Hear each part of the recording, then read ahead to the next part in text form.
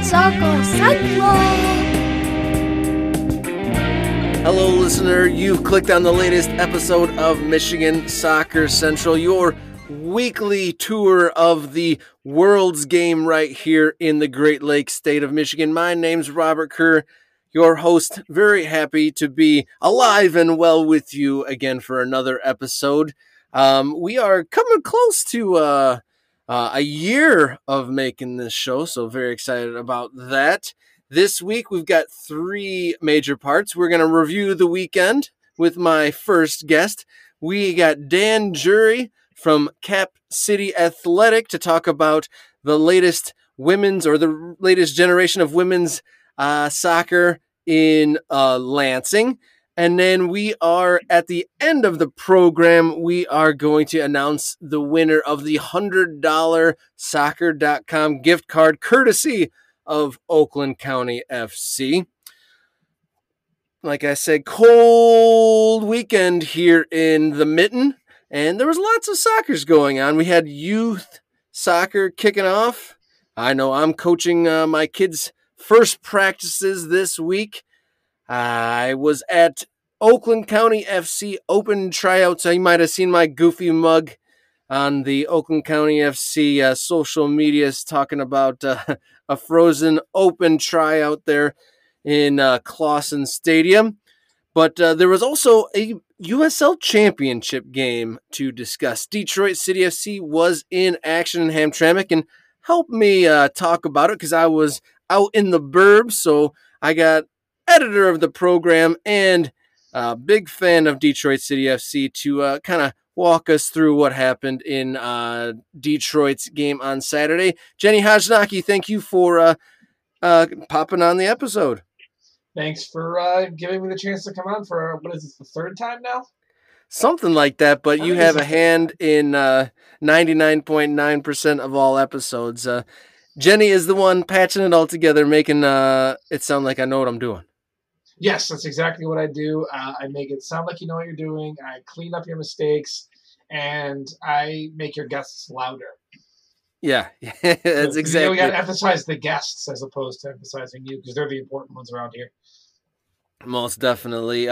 We've had some great guests. Definitely, listener, check out the backlog of episodes. There's lots of evergreen content on there. Players, stories, administrators, coaches, lots of great stuff. And then as well as timely episodes like this first segment as well. You were down there. I was freezing out in the suburbs. You were freezing down in the city. What did you see? I saw a very physical soccer game. It was a very physical and very poorly officiated soccer game. I mean, all four of Detroit City FC's games so far have been on the physical side, particularly that opener against San Antonio, and then this one against Memphis. But unlike the San Antonio game, the referee didn't exactly have control of the game. He was very arbitrary in a lot of his decision making. He gave out some suspicious yellow cards. I was like, okay, you could have let that one go, while also letting go some stuff that was worse than some of the yellow card fouls. And it didn't destroy the match, but it certainly took its toll. I wouldn't go so far to say that's what cost DCFC getting all 3 points, because I think they were the better team throughout the 90 minutes overall.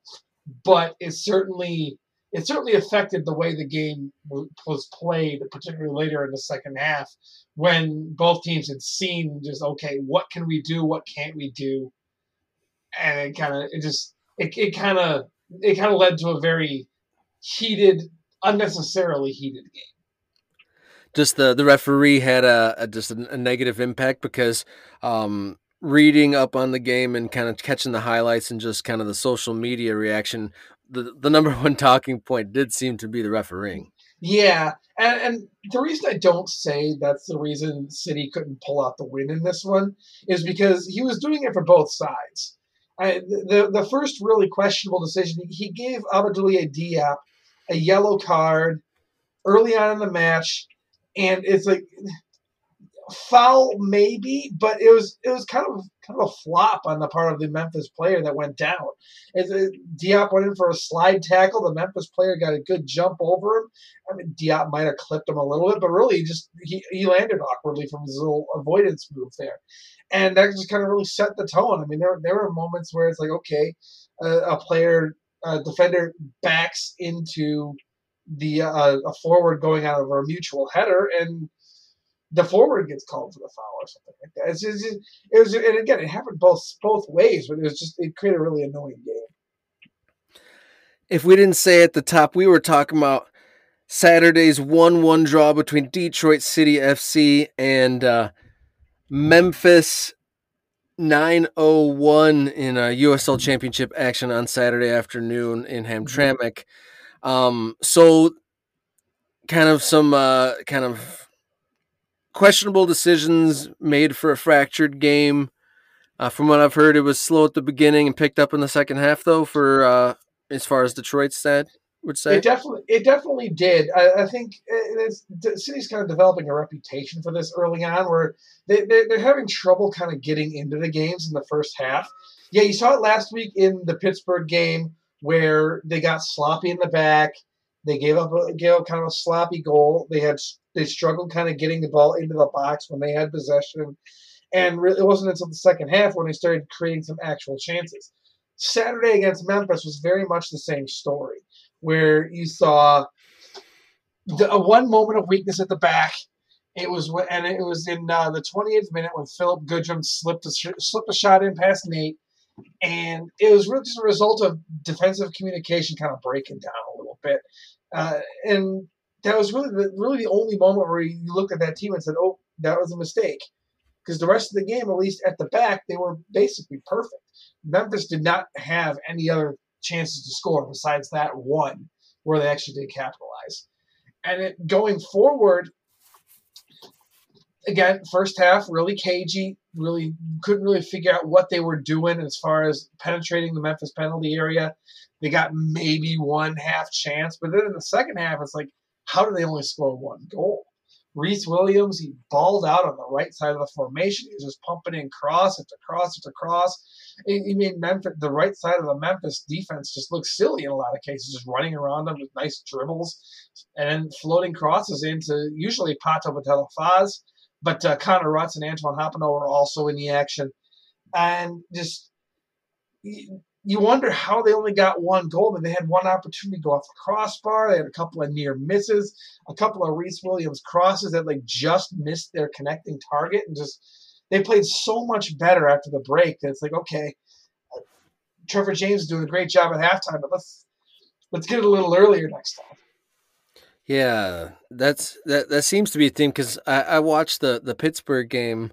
And to be fair, I was a little worried about him that last 5 minutes before halftime in the Pittsburgh game. I was a little worried. I was like, I'm not sure if they're going to hang in this one. Were you ever worried for them against Memphis?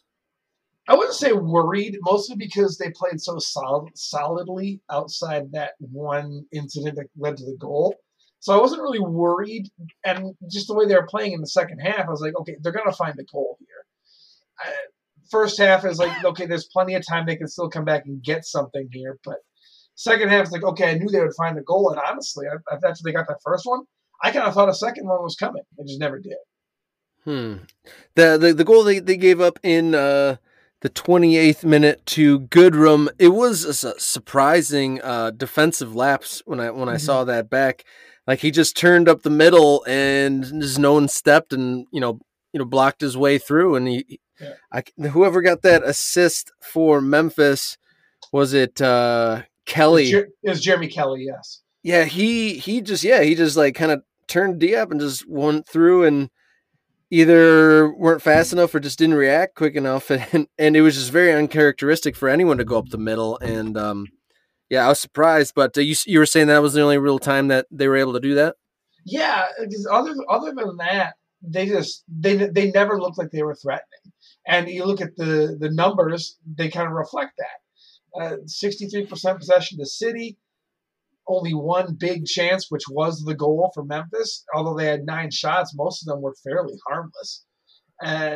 And Nate, other than that one play, was not really tested in the City goal, whereas City was like they peppered 14 total shots with their 63% possession. 4 of them got on target. One of them just whammed right at the crossbar. And so, yeah, they played in generally a really good game. And you look at all the numbers from it, it's like you wonder, it's like, well, how did this team only get that 1-1 draw? And so in that sense, it was kind of annoying. So after 4 regular season games in their USL Championship campaign, 1 win, 1 loss, 2 ties, and you're saying, how didn't they get the winner on Saturday? I'm looking at the FOTMob stats here, or the stats on FOTMob, and it's 63% possession for DCFC with 14 shots, 3 big chances. That's considerable. I was actually really surprised at their passing numbers. I mean, they completed 404 passes. Right. I mean, this is kind of new to tracking the stats like this, because obviously previous leagues didn't have this kind of detail covered it too much. That seems like a good amount of passing. It was, and they really were trying to play a possession game, whereas in their previous 3 games, they were kind of playing a more of a fast-paced, counter-attacking sort of scenario where they were getting guys like Williams and Declan Wynn running forward down the wings with a lot of pace, whereas they were being a little more patient against Memphis. They were trying to get Maxi Rodriguez and Connor Rutz kind of involved in the center of the park, picking some passes outside the wingers before the crosses came in. They were relying a lot less on their speed this time around. And I would have liked to see them kind of try to transition to a speedier game. I feel like for all the praising I gave Trevor for his halftime adjustments, I feel like he could have done a little more later in the second half with substitutions. Antoine Hoppeneau had kind of a frustrating game, and he wasn't subbed out until the 91st minute when Francis Atuahene came in. I feel like City could have used Atuahene's legs probably about 15 minutes earlier in the match, when it was kind of clear that Hoppeneau was a little bit disconnected from the rest of the team. It just felt like he was getting the ball and then wasn't able to do anything actually with it. He wasn't finding his teammates. He wasn't able to turn some defenders, and he wasn't really getting any kind of chances on goal. I would like to have seen Atuahene come in a little sooner and possibly try to create more on the left side to counter the wonderful play on the right from Rhys Williams. But other than that, it was, that was kind of the game that I saw in the second half. And I would like to see a little bit more adjustments as the second half wore on. So who's your favorite new player on the squad? I really like watching Rhys Williams play. I mean, Saturday was the first time I got to see them in person. I'd watched the previous 3 matches on TV. But I look at like Rhys Williams, he's kind of got this nice combination of speed going down the right side, the ability to find a target man in the box, whether it's through a high cross or a low cross, or even cutting inside and slipping something in a little more precision-like, rather than just flopping it into the box of the cross. But I really, really like watching him play. I also like last week's guest, Amu Mensah. He's kind of like Devin Avu-Mensah. He's kind of this, he stays responsible at the back, but he's also very capable of marauding himself forward because he's got some good pace. So he kind of makes for a great outside back in that back 3 formation that Trevor James likes to play right now. And he makes for an interesting dual threat, particularly when your left midfielder, in this case Declan Wynn, he was doing all right, but he wasn't having his best game so far this season. But thankfully, Amu Mensah was there to pick up the pace on the outside and make something happen from the back. Yeah, Amu Mensah, last week's guest in our weekly segment, the Rouge Report, and this week our Rouge Report is going to be saved for after the Open Cup game. You might just get your wish. You might hear a little bit more from your favorite new player, Jenny. Yeah, I'm looking forward to hearing that Rhys Williams interview if you indeed manage to land that for after this Open Cup game on Tuesday night. Yeah, Tuesday night against the Stars, and then DCFC has their second USL Championship road game. They go play Atlanta United 2 on Saturday night. Rouge returns home Friday, April 15th, and they'll be welcoming the Birmingham Legion. So plenty to look forward to for DCFC.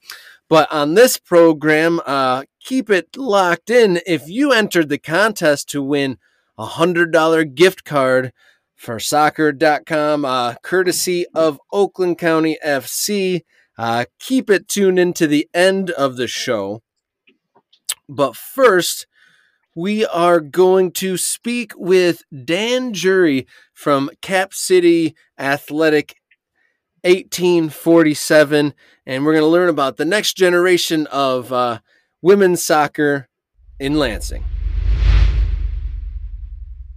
All right, friends, we now turn our attention to Lansing and kind of a follow-up conversation with from our episode about a month or so ago with journalist Phil Friend, because there is a bit of a regeneration of clubs, specifically soccer sports clubs representing the capital city going on right now.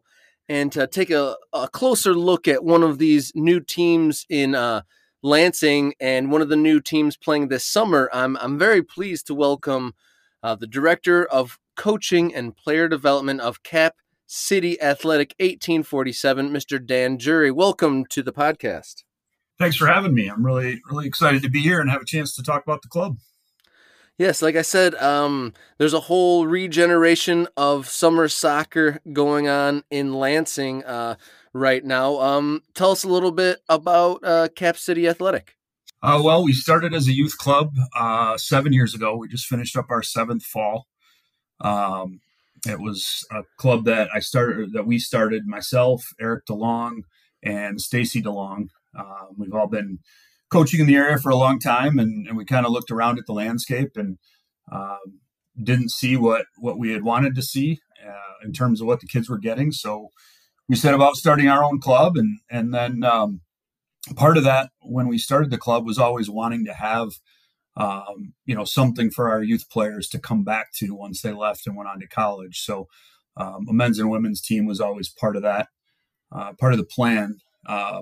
And then Lansing United popped up before we could really get ourselves established as a youth club. And rather than compete with them, we figured, Lansing being a smaller area, it was better to support Jeremy and Lansing United than try to start something else. So we did that. I was the assistant coach with Jeremy's Lansing United team, and with Jason there was a goalkeeper coach, and really enjoyed it. Got to know the league pretty well and see how it runs. And then when Jeremy decided that he couldn't keep Lansing United going, we talked about this being our time to kind of pick up where he left off and build from there. So that's where we are today. Well, excellent. I can't wait to dig into the summer side stuff. But going back to the youth side just for a moment, you said that when you guys started the clubs yourselves, what was it that you wanted to add to the Lansing landscape for the children? Well, really, youth sports is such a powerful tool for developing people at an early age, and the amount of work you can do in character skill development with kids through sports. And all that youth sports can teach the kids is really what we wanted to drive home and make that the foundation of the club, and it all will lead to strong teams and winning and playing at a higher level. But, at the end of the day, how many of these kids that are playing youth soccer are going to go on to be not only professional players, but college players? Their career may be done when they're done with high school. So, what kind of people are we putting out into the world after their experience with us? So, that was what we looked at.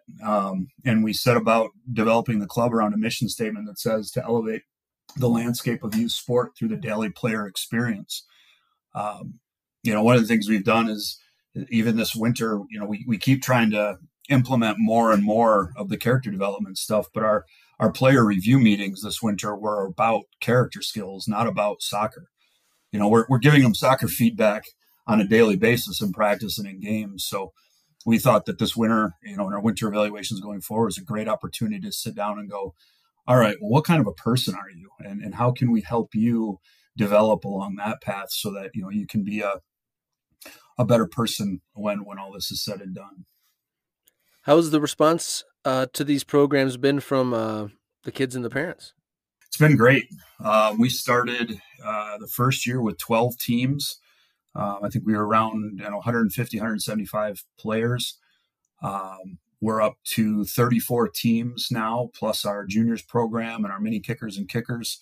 And we've got over 600 kids involved in the club right now. So it's been great. We're starting to get teams that are pushing more and more into the National League, as they get older.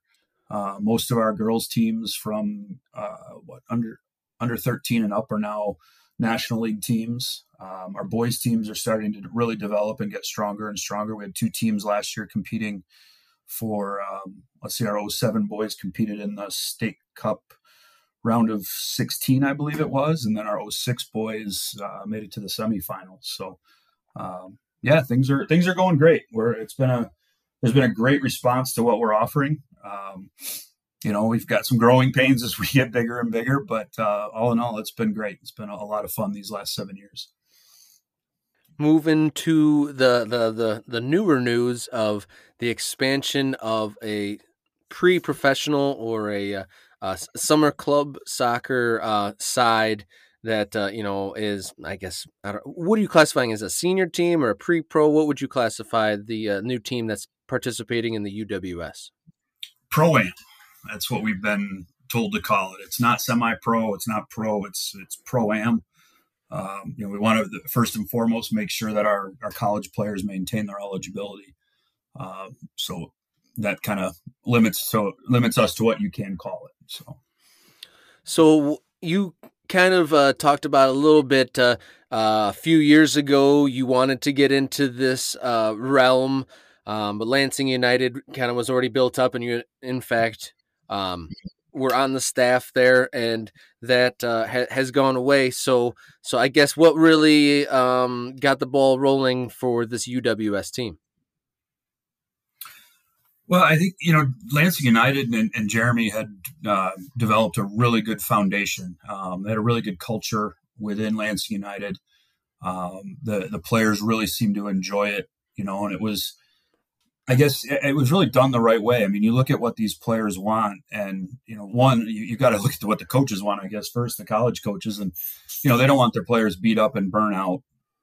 So it's not where we're bringing them in and we're going to train 5 days a week and play twice a week.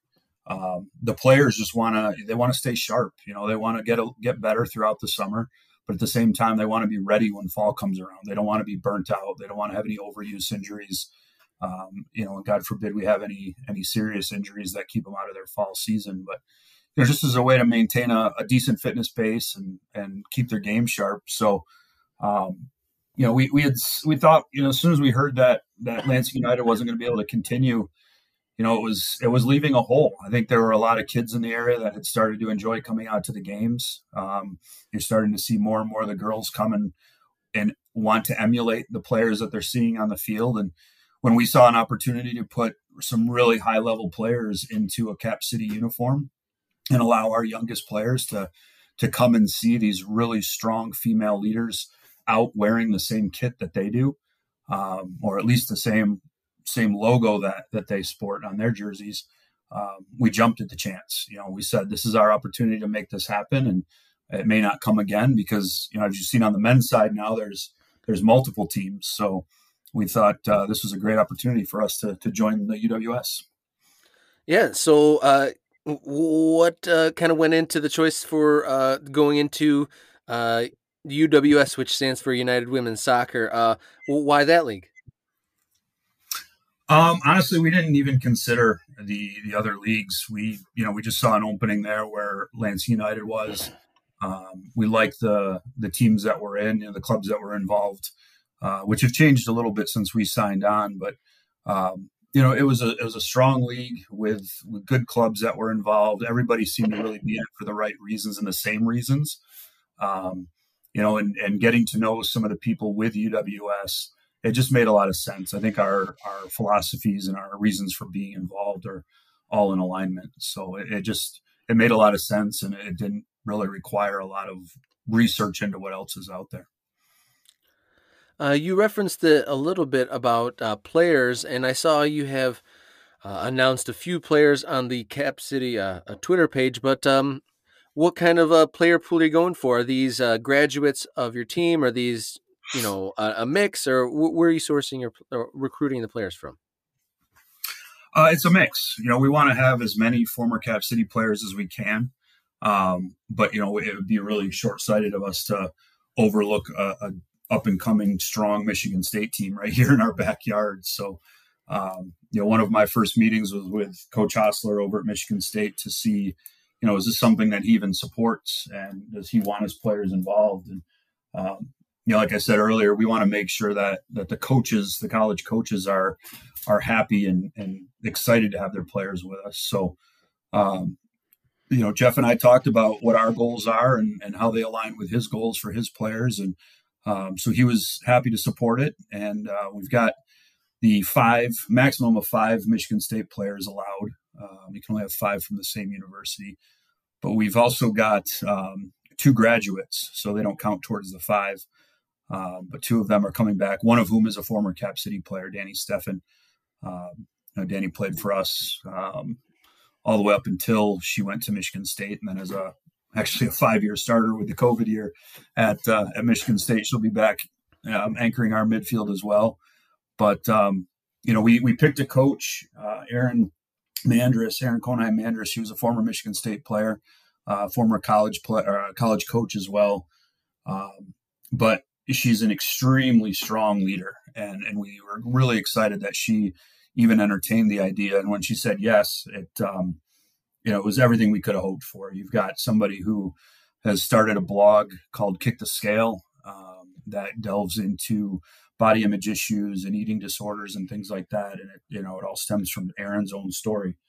But being able to bring in a coach like that, I think, was really what was the catalyst for developing what I'm very, very impressed with our roster. And we've got a number of Division I players from, Butler, Michigan State, Eastern Michigan, Western Michigan, Central Michigan, then into the D2 levels and even down into the D3 level. We've got players coming back from our former youth players. So we're sitting at about 30 players right now. And part of that is we don't want to burn anybody out, but we also know that the girls want to have a summer. They don't need to be 100% committed to every game and every training session. So, and then beyond that, we're bringing in a few high school players when their high school seasons are over. Williamston here locally is going to have a really strong team this year, and we're bringing in a couple of their players. We've got a girl from Hazlitt coming in, and one from Holt as well. So I'm really excited about being able to get them some exposure to the college level of training environment at the very least before they all head off to college themselves. I hadn't heard that rule about a limitation of 5 players rostered from the same school. Is that a school rule or a UWS rule, or where does that come from? I believe it's an NCAA rule. So nobody can have more than 5 players together in an outside of season or outside of program type of environment, I guess. Would that be a way to block up essentially it being a Michigan State summer club? Yeah, I think that's really what it gets to, is not allowing colleges to circumvent the seasons that the NCAA has in place. But there's legislation now. On the men's side, you've got the year-round calendar being proposed, which I believe is going to be voted on here in the next week or so. And then on the women's side, they've got a proposal up where they will be able to start several weeks earlier in mid-July. So that's going to kind of skew some things on our end, at least in terms of, if our teams, whichever teams make the UWS playoffs, that's going to go into mid-July. So there might be some overlap there with, players having to return to school, depending on where your players are sourced from. If they're having to really leave the area, you'll lose them for games as well. But in talking to some of the coaches that we're working with for our players, they would be allowed to play in games still, because games for the college women won't start until they normally would. but they'll be back for training. So we may lose them for training and midweek games, but we'd get them back for the weekend games. Do you guys have a venue set up for your UWS season for Cap City? Yep, we're going to play right where Lansing United did. We'll be at the East Lansing Soccer Complex in the stadium field there. Really fortunate to have that facility and have the city of East Lansing helping us with that situation. That sounds like a good time. I mean, and that's probably good for. You said that there was some folks in the community, some younger people, maybe some families that were kind of getting in the habit of going to those Lansing United games. So that's probably good to keep that uniform in the same location. Yeah, it's the home for our club as well. Our youth teams train there and play there. So, not only do the kids get to see these players with their logo on their jerseys, but they'll be at the same fields as well. And our training sessions will overlap with our youth club. Our games will overlap with some of our youth games. So, it's a great way for us to help build a game day environment as well. That people can just kind of wander in. As we're not going to charge admission, something we feel pretty strongly about, that, people shouldn't have to pay to come out and watch the players play, especially their families. And we don't want to have any barriers for the young kids either, that really need to see this level of soccer in their own backyard as much as they can. It really sounds like you're trying to, the Cap City Athletic is very much trying to spread the wealth as far as raise accessibility of soccer rather than trying to make too much money. Sounds like. Yeah, that's our hope. I mean, to be blunt, we will lose a significant amount of money on the women's team this year. We hope to find some partners in the community that would like to either donate or sponsor. I mean, we are a 501c3, so donations are tax deductible, and we can take sponsorship and advertising money as well. That can be written off as an expense for a business. So, but honestly, we don't want to just go out and ask for money. We want to form partnerships, and if there's companies out there that would like to help us kind of defray some of the costs, but also could benefit from being a partner with us, whether it's with, the 30 women that we've got on the team, or the 600 families that we've got involved in the club, or hopefully from even outside the club. Well, it's called a Cap City team. We're hoping that kids from the other clubs, and whether that be the Capoeira Soccer League or the other clubs that we compete with at our level here locally, will still come out and support the players and the women that are going to be on the team this year. Your position is listed as Director of Coaching and Player Development, and we're also talking about the balance of keeping the players sharp but not burnt out. So would you say, I guess, is development of skills possible in that sort of time? Well, it's a short time frame, May, June, July, plus you don't want to burn them out. Is development through that summer months, is that realistic? Oh yeah, certainly.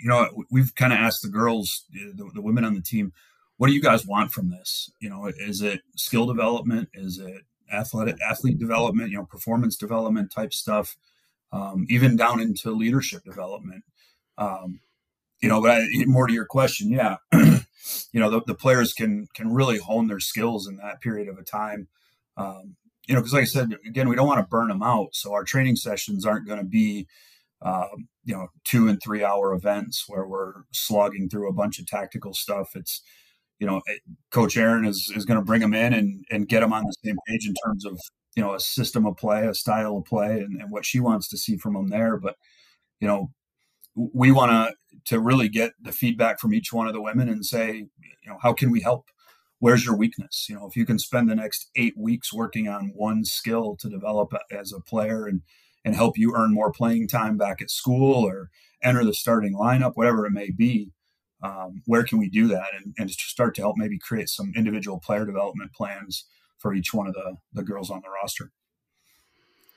So it's definitely an individualistic or individual approach then to what you're going to work with them on. Is that what you're saying? Yeah, from a development standpoint, I mean, we obviously want to put out a team that looks like a team when they're on the field. So we're not going to ignore tactics, but because of really what this is an opportunity for each one of the players to get better. I think a lot of the players we're bringing in are looking at it from that standpoint. And, we'd love to move on and win a national championship. But at the end of the day, it kind of goes back to our mission with the youth club. But are we helping each one of these players get better? And I think if we can do that, then each year it becomes easier and easier for us to attract high-level players because they know they can come in and we're putting them first, and we're not putting team goals in front of their health and their development and, their overall growth as a person and a player. So then come August, after your first season in the Pro-Am level, what's a success in your mind? Oh, wow. Really haven't thought about that. Right now, I'd say it's a success. We've got a great coach that we're really excited about. We've got a great roster that we're really excited about. And in year one, I don't know that I could have asked for a lot more than that. There was a period where, we had some players reach out to us early and want to join the team. And then they pulled out, as other teams, because I think since we've joined the league, I think the overall number of women's Pro-Am teams in the state of Michigan has doubled, if not slightly more than doubled. So, players weren't willing to drive as far. So we had some players from Grand Rapids and even Jackson that pulled out to join teams that were a little bit closer, with TKO forming a team down in Kalamazoo. And obviously you've got Midwest United, who went from UWS over to USL in the Grand Rapids area. But so no, for us, it's already been a success. I think the next thing that we would look for would be to have good crowds out there and people that are excited to come watch a good product on the field and support some pretty amazing women that we've brought in for this team. I think they'll be really impressed with the type of people that we've brought in and the type of game that these people are going to play. What do you think is behind that wildfire of new clubs popping up, and especially women's clubs? I think, everybody's got their own reason. I think a little bit maybe is keeping up with the Joneses. It started, I think, a couple of years ago when Lansing United was involved. There weren't a lot of teams that were tied to youth clubs. But I think as some of the teams have gone the way of being part of a youth club and a structure where you can stay with a club from, the time you're 3 years old all the way up through your college years on a women's team like this, or even a men's team. I think more clubs are seeing it as an opportunity to strengthen their club and offer something more to the kids. But also, you talk to some of the other clubs that are involved, and it's exactly what we want. Is we want to have something for our young players to come and see. And, when we talk about in practice, hey, these are the things you need to do to be successful. And they can come and watch these role models on the field, again, wearing the same logo, the same kit, playing on the same field. So, and on the women's side, there's so many women playing the game now that it just makes sense that you would see it kind of explode like this year. You look across the state here locally, or not even locally, but here in Michigan, we're part of Region 2 within the USSF. And it's widely regarded as probably the second best region in the nation in terms of developing women's players. And then Michigan within Region 2 is extremely strong. You go back through the women's national team, and there's a number of players that have come from Michigan on the team and that have come through the national team. But you look at, you've got, and this is just three players right now off the top of my head that are playing in the NWSL. But two is Chicago Red Stars and Zoe Morris and Ava Cook. And then you've got one out with Portland, Bethany Balser, who, from the West Side and went to Spring Arbor and played. I think she trained with us with Lansing United a little bit, and then went out and made Portland's team, and has recently had a national camp call up. So, just off the top of my head, there's three right there that are performing at a very, very high level right from Michigan. So I think I know the answer to this, and but I have to ask because I may not know my my Lansing history, but the club is Cap City Athletic 1847. What's the 1847? That is the year that Lansing became the capital of Michigan. Oh, so it's not the formation of the city; it's the announcement of its capitalness. Yep, that's when it moved from Detroit to Lansing. Oh, I learned something today. Thank you so much. For the listeners that want to learn more about your club, where can we send them? www.capcityathletic.com. And it is not athletics like the baseball team. It is just athletic. Our hope is to one day, bring our mission and vision into other sports, and not just soccer, but all of youth sports. So it was kind of a name that is going to harken to the future a little bit. We're not sure when that might be. Right now, we're growing so fast with the soccer side of things that we don't even have any time to think about what else might be involved. But that are you talking about possibilities of other sports? You mean? Yeah. Like I said, we believe that youth sports is a powerful tool for developing young people, and it's not just soccer. It could be any sport. So, and part of it too is with a number of kids that are multi-sport athletes, and really the need for them to be multi-sport athletes.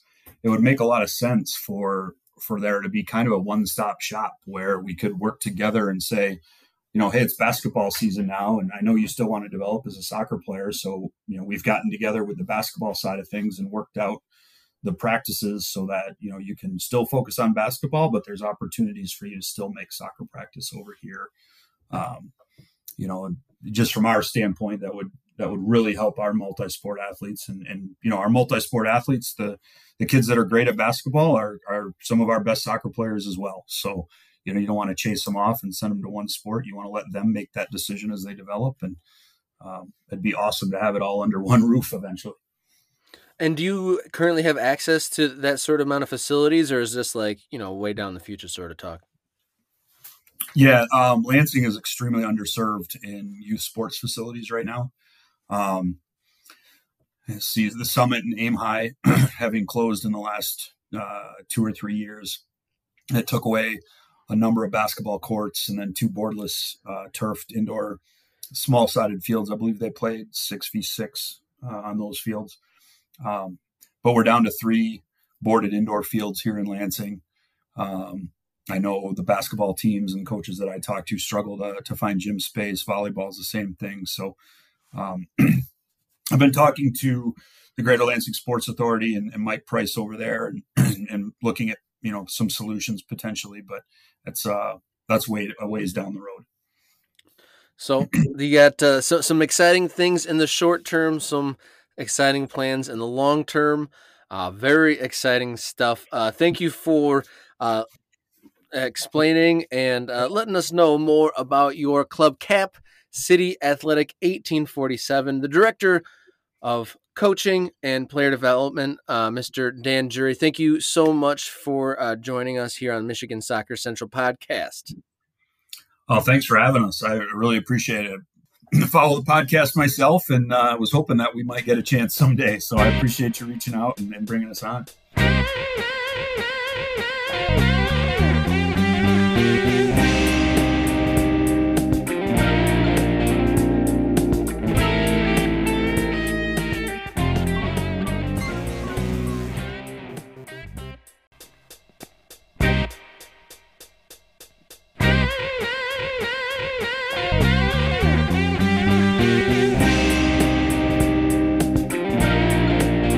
All right, listener, we are about through with another episode of Michigan Soccer Central podcast. I'm Robert Kerr, your host, as always, rounding out the program. Special thanks to my guest, Dan Jury. Really appreciate that.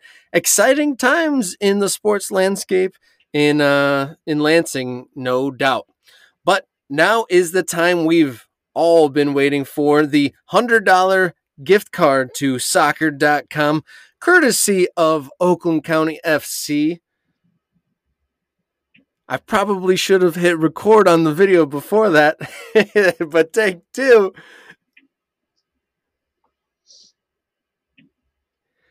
And now the moment some of you have been waiting for, the soccer.com $100 gift card, courtesy of Oakland County FC. We got all the names loaded up here in the wheel of names. Who will get $100 for soccer.com? Let's hit the button, and away we go. Lots of funny names in the list. We'll see if we get any of the funny ones. Oh, yes. We have a winner. Toilet Leak. You will be getting a DM from Michigan Soccer Central's Instagram account to get your email and have get your hands on that $100 at soccer.com, courtesy of Oakland County FC. Thank you for joining, and let us know what you spend that gift card on if you want to. I don't even know what I would spend on there. There's so many things. Jenny, you're still with me. I am. What would you spend $100 on? Probably jerseys, actually. You'd spend it on jersey? Yeah, probably multiple jerseys. I just cover the extra cost for it goes over 100 myself. I need to increase my collection of soccer shirts to wear. Yeah, I'm almost like I don't buy nice things, but then once you have one nice thing, you want more nice things. And if that's you just usually how it works, yeah. It's like, sure, I never one of my favorite activities is going into like sporting goods stores, but then I'm one thing leads to another. Yeah, one thing leads to another. Well, I think that does it for this week's episode. Look out for a second episode of Michigan Soccer Central podcast to come after Tuesday night's clash in the Open Cup. So look out for a Rouge report segment to come out on its own later in the week. So thank you, Jenny. I can thank you in person. Thank you for editing all these programs for us each week. You're welcome. I enjoy doing it. Otherwise, I wouldn't do it anymore. And then thank you to Dan Jury and all of my previous guests on the program. Thank you so much. And keep us in your thoughts, those non-soccer players. We're going to be coaching these kids this week in the freezing cold, and lots of soccer to be had. I think that soccer season is officially on. So I mean it more than ever when I say, enjoy your soccer.